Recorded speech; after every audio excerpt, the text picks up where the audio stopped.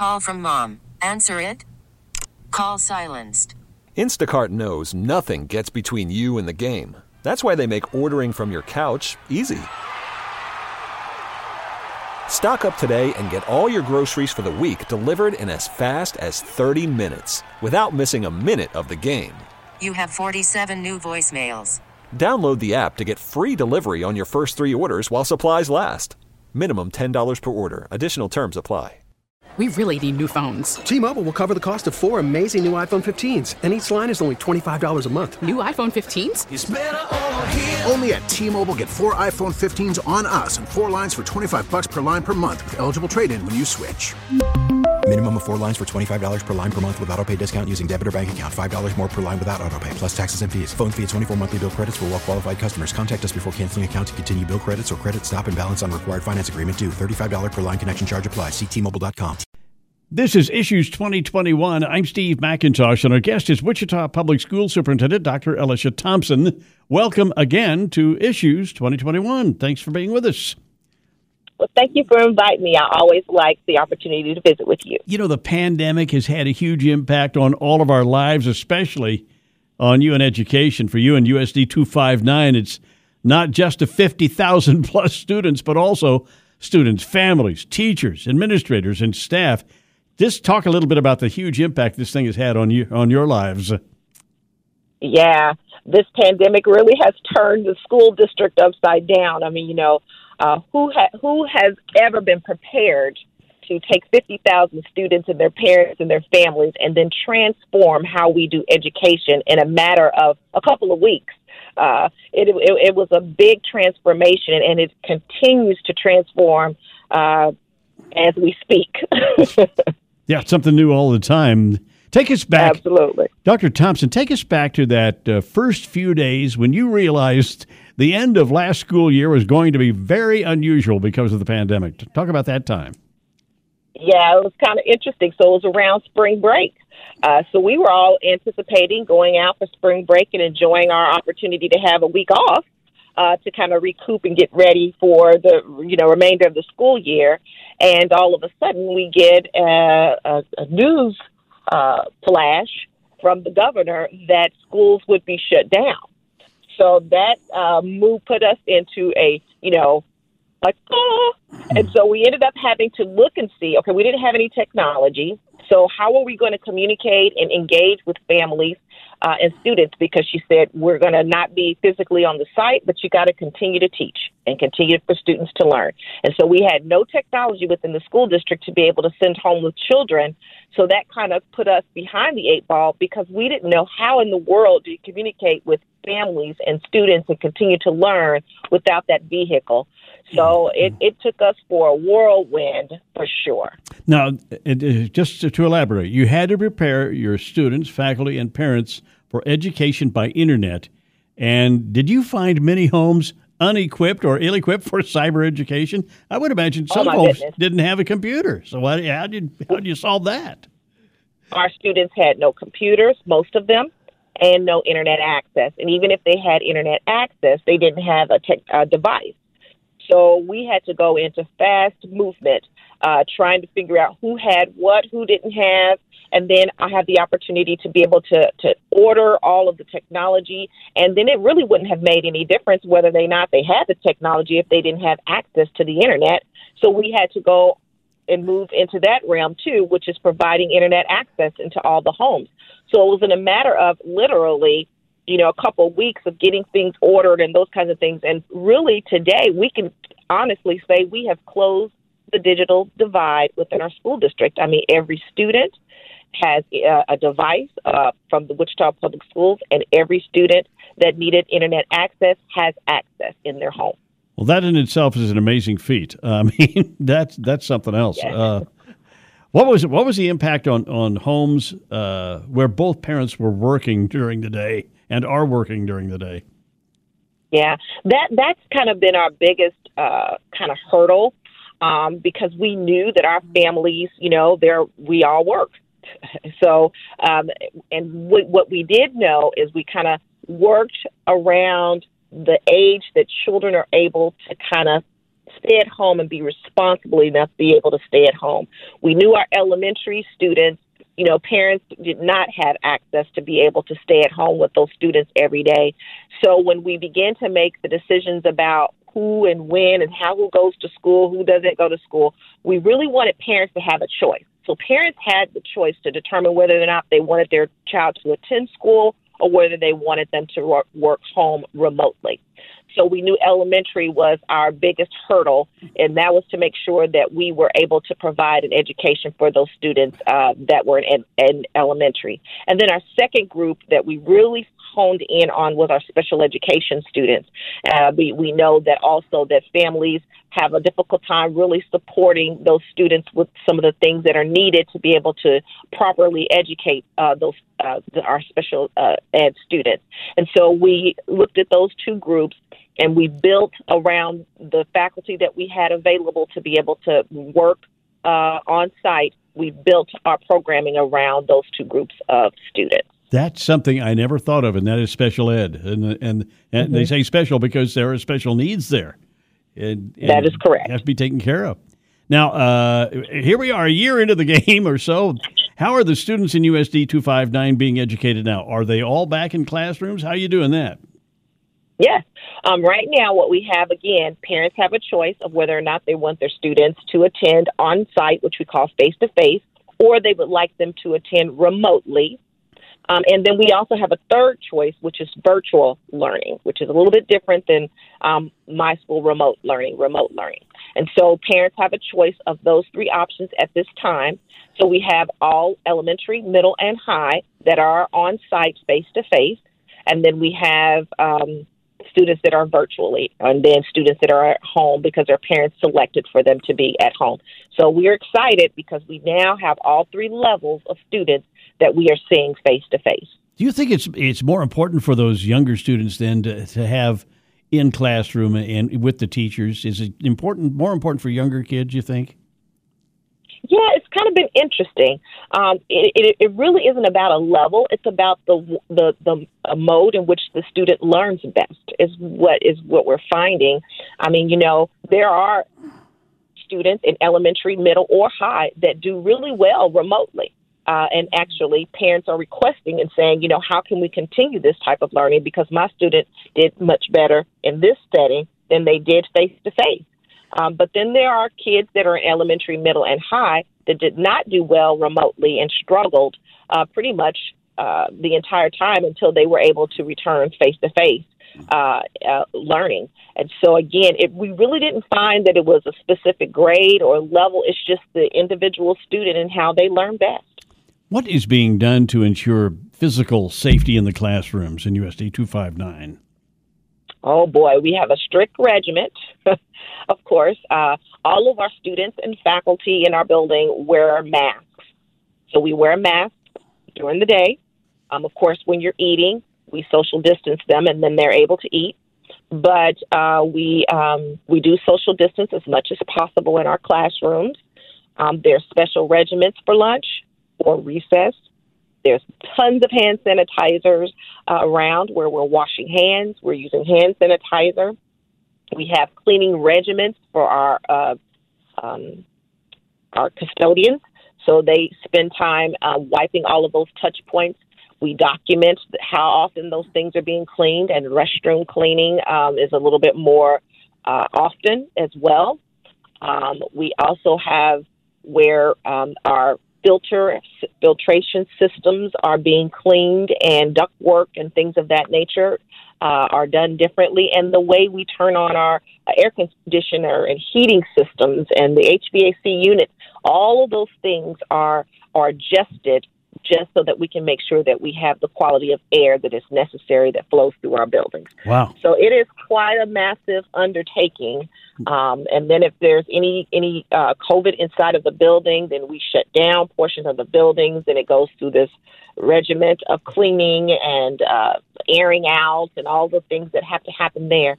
So we have a massive operation here. It's now we can do it with clockwork now, but at first we were all just trying to figure that out. But we definitely have, and we do quarantining, as you know, and contact tracing. So we do that in our school district, as well as we have stood up 2 testing centers. So we do testing for COVID as well. We have partnerships with Wichita State, and then we also are with KDHE. So we have 2 separate types of testing. We have a mobile testing center that goes out to schools, and then we will have one that's centrally located in our AMAC building. So it has just been a massive undertaking, kind of standing up all of those pieces to keep kids and keep our kids and our staff safe. That testing is the key. What are your infection rates for students and teachers and school staff? Well, we were doing really well until November-ish or so, where we were testing, seems like all day and all weekend long, and we were having lots of positive cases. But what's been interesting is that a lot of our folks were not contracting in the schools. They were contracting outside of our school, whether it was in their home or someone outside of their home. And our kids rate was pretty low. I mean, we didn't really have very many kids that were testing positive for COVID, but our teachers were really starting to have in November really significant number of students. I mean, teachers. We were at a point where we had thousands of people quarantined, and 400 or 500 people that were out with COVID around that November time. As we've moved past that November time, we seem to really mirror the community. So that rate that you see happening in Sedgwick County, when it's up, we're up. And when it's down, we're down. So right now, we're doing really well with our COVID testing and our contracting the positives, or quarantining within the school district. So it's really low at this time, and we are really excited about that. It just continues to go down each week. And so we're really excited about that. Recently I've seen in the news, the national news, especially studies and surveys and so forth, that they're saying that the classroom right now is basically, percentage-wise, one of the safest places people can be. I would agree. It's all of the social distancing, all of the rules that you're to follow. When the schools are following those rules, the level is low. There actually were schools within our school district that even when we shut down in November, they did not have any cases. It was amazing. So some of our schools really did not, but there were certain schools in certain parts of the city. And it's kind of interesting because whatever parts of those cities that were bubbling up, those schools in those areas were the ones that really kind of gave us a run for our money, trying to keep open. So it's just been interesting to watch how we are a reflection of our community inside of our school buildings. It's just amazing to see that, even within this COVID. You're listening to Issues 2021 on the Entercom radio stations, and our guest is Wichita Public Schools Superintendent Dr. Alicia Thompson. Are you experiencing teacher shortages through this pandemic? We are not experiencing teacher shortages for our full-time or part-time teachers. Where we're seeing the shortage is in our substitutes. So, many of our substitutes are our retired teachers. And so, of course, when this pandemic came down and, a lot of them are a little older, they decided, we're going to stay home and we're not going to sub this year. So that really took a toll on us because we really depend on our retired teachers to be, kind of fulfill all of the obligations when teachers are absent. So we really missed them during this year. In the priorities, where are teachers in that vaccination chart? You got the first responders, you got the healthcare workers. Are the teachers anywhere? Are they anywhere near the top of the chart, or are they just like everybody else? Well, I know we're in phase 2, and that's where we are now. I know that they're working with right now. I think they started with the 83 and above, and now they're at 80 years old and above. And so we're just waiting to see where we are in the in phase 2, because I know that there should be probably some 70 to 75, I believe, and up will then go. And then after that, I'm not sure exactly where, but I know we're somewhere in phase 2. And what I do know is phase 2 is a very large population of our community. And so just not sure where we are going to land in there, but at least we are in phase 2. And we are in phase 2, and so hopefully we'll be able to start vaccinating our staff soon. Talk about the impact of the pandemic on extracurricular activities. To begin with, talk about the impact on sports. Yes. Well, sports it's been really interesting. Sports actually, we have different opinions all across the way. Mm-hmm. You have Keisha who says, yes, keep sports going. And then you have the county who says, we should not be participating in the activities. And then you have parents who say, get our kids to playing sports. We want sports. So that was a really tough kind of a treading that the board had to take to make decisions about what we did for athletics. So what we decided to do in our school district is that we allowed, of course, sports to continue to occur, but in order for us to be able to make sure that we didn't have that spread from the students to the adults in the building, if you were playing a sport and we were in that red zone or that orange zone, then those students had to do their learning remotely so that they didn't come to the campus face to face and cause a spread to occur within the building if they contracted it while playing sports. So we actually kept sports. We kind of ran it a little bit different than some of the others, and it really did work for us. We did not have children from sports bringing the virus inside of the school. So it worked really well to be able to do that. And now that the numbers are low, we'll continue to monitor and make adjustments as we go. We started out with no spectator sports. Now we have 2 per athlete. And at some point, I hear that there's going to be some conversations, maybe even allowing 4 for each student. So as we continue, it's like I said, everything changes. We pivot as we learn more. As things change, we pivot. But sports has been an interesting piece. That has been something that we've continued to allow, even in some instances when we did not have kids on campus. Well, as of today, as we're actually recording our show, this county has said the county has relaxed that to 4 persons per participant, I guess. So maybe you can adopt that. How about that? Yeah. How about as soon as they adopt, we meet. And then we adjust. Okay, got it. That will be something we'll be taking into consideration. Absolutely. What about pandemic impact on drama and clubs on extracurricular activity? Yes, there are some that have continued on, and as long as they follow the rule of the social distancing and making sure that they're wearing their masks and all of the other things that are in place, the cleaning regimens, those types of things, as long as they're able to do those things, we have allowed the majority of our clubs and activities to continue. Because, again, we know how important it is for our children to at least have some type of interaction. And if we were able to make it safe for them and the other students that are in the buildings, we allowed it. What about school dances and proms? Well, that's coming up soon. And we did not have them last spring, of course. We did not have graduations the way we usually have them, proms, all of those types of things that's our tradition to do those things. And we didn't have those last year. So as the numbers continue to go down, as our community continues to have vaccines and get vaccinated, we'll just have to continue to play that by ear. We'll be meeting with the county because, again, that is who we take our orders from. And so we will be having conversations with them just to kind of see their thoughts, what they think is most appropriate, whether or not we can or cannot, or can we adjust. And so we'll be making some of those decisions later on in the spring as we move on down the road.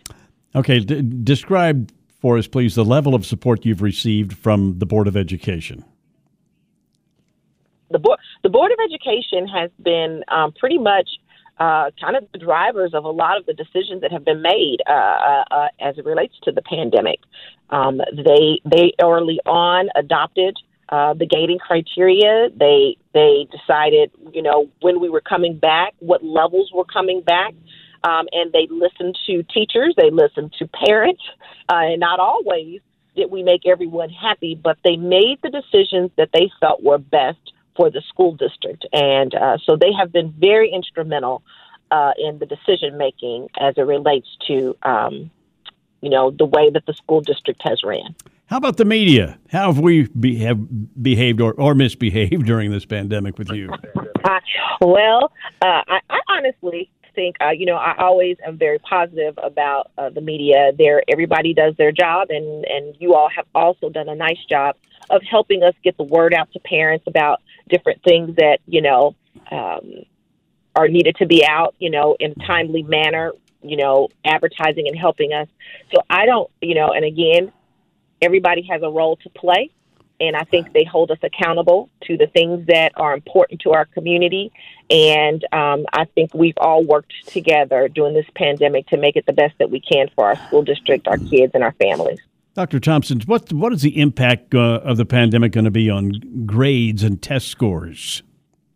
Yeah, it's going to take a toll on us for sure. Like I said before, there are children who did really well in this environment, and then there were children that did not. And so we're really right now we're in the process of looking at to see what damage has been done, because I can guarantee you there has been some decline. But we definitely know that we are going to have to reorganize ourselves for summer. We'll have to do summer different. We'll have to have interventions done differently in the buildings so that we can get our kids caught up from the loss that some of our children experienced during this time. Think we'll be back to normal by the start of classes next fall? I hope. But I also know that there still will be, and from what I'm understanding, there'll still be opportunities for us to continue to, I don't know if it's about wearing masks, but I definitely know for us, we'll keep that cleaning regimen just because, we see that it's beneficial for many other reasons to have that cleaning regimen and making sure that our air circulation is differently. We believe that that's going to benefit us in the future. But I just hope that at least we can bring all of our children back. And again, hoping that parents will feel comfortable sending them back and we can just resume as before. Now, how long have you been? I hope so. How long have you been superintendent now? This is my fourth year. Really? Okay. Now, you've been through the fire. Have you learned anything from this pandemic? Yes. Well, I've learned that I don't know much. There we go. Sometimes it's very valuable to find out what you don't know, I guess. But Exactly. Well, what I do know, what I have learned is that the Wichita community is resilient. We are a community that rallies together and supports each other in tough times, and that makes me ever more proud to live in Wichita. Not only that, but you've got a pretty good team there, a pretty good group of educators and administrators, and even people, janitorial people. You got a pretty good team there in USD 259. What I will tell you is the Wichita Public Schools is top notch. We have some of the best educators, best staff in the whole wide world, and they care a lot about our kids, and they adjusted and did everything they could to support our kids and our families, and I could not be more proud of them. I can just see if I were involved as a student, I wouldn't say, the dog ate my homework. I would just say, I accidentally deleted.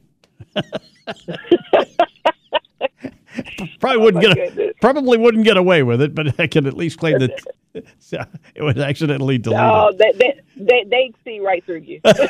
Yeah, they always did. I am, as you know, I'm a graduate of USD 259, and I don't make any bones about it. I'm pretty proud of that. I think I got a pretty good education, and thanks to people. I did too. Thanks to people like you and the educators, which is what it's all about. Hey, listen, thank you so much. I'm a proud WPS grad myself, so we're in this together. I'm a proud graduate from Heights High School. All right. Hey, listen, thanks again for being with us, and best of luck to you as the remainder of the school season. And then next year, I'm sure we're going to be out there playing football and doing all the great things we can, because I think we're going to be back to normal. Dr. Thompson, always good to talk to you. And again, best of luck to you and everybody at USD 259.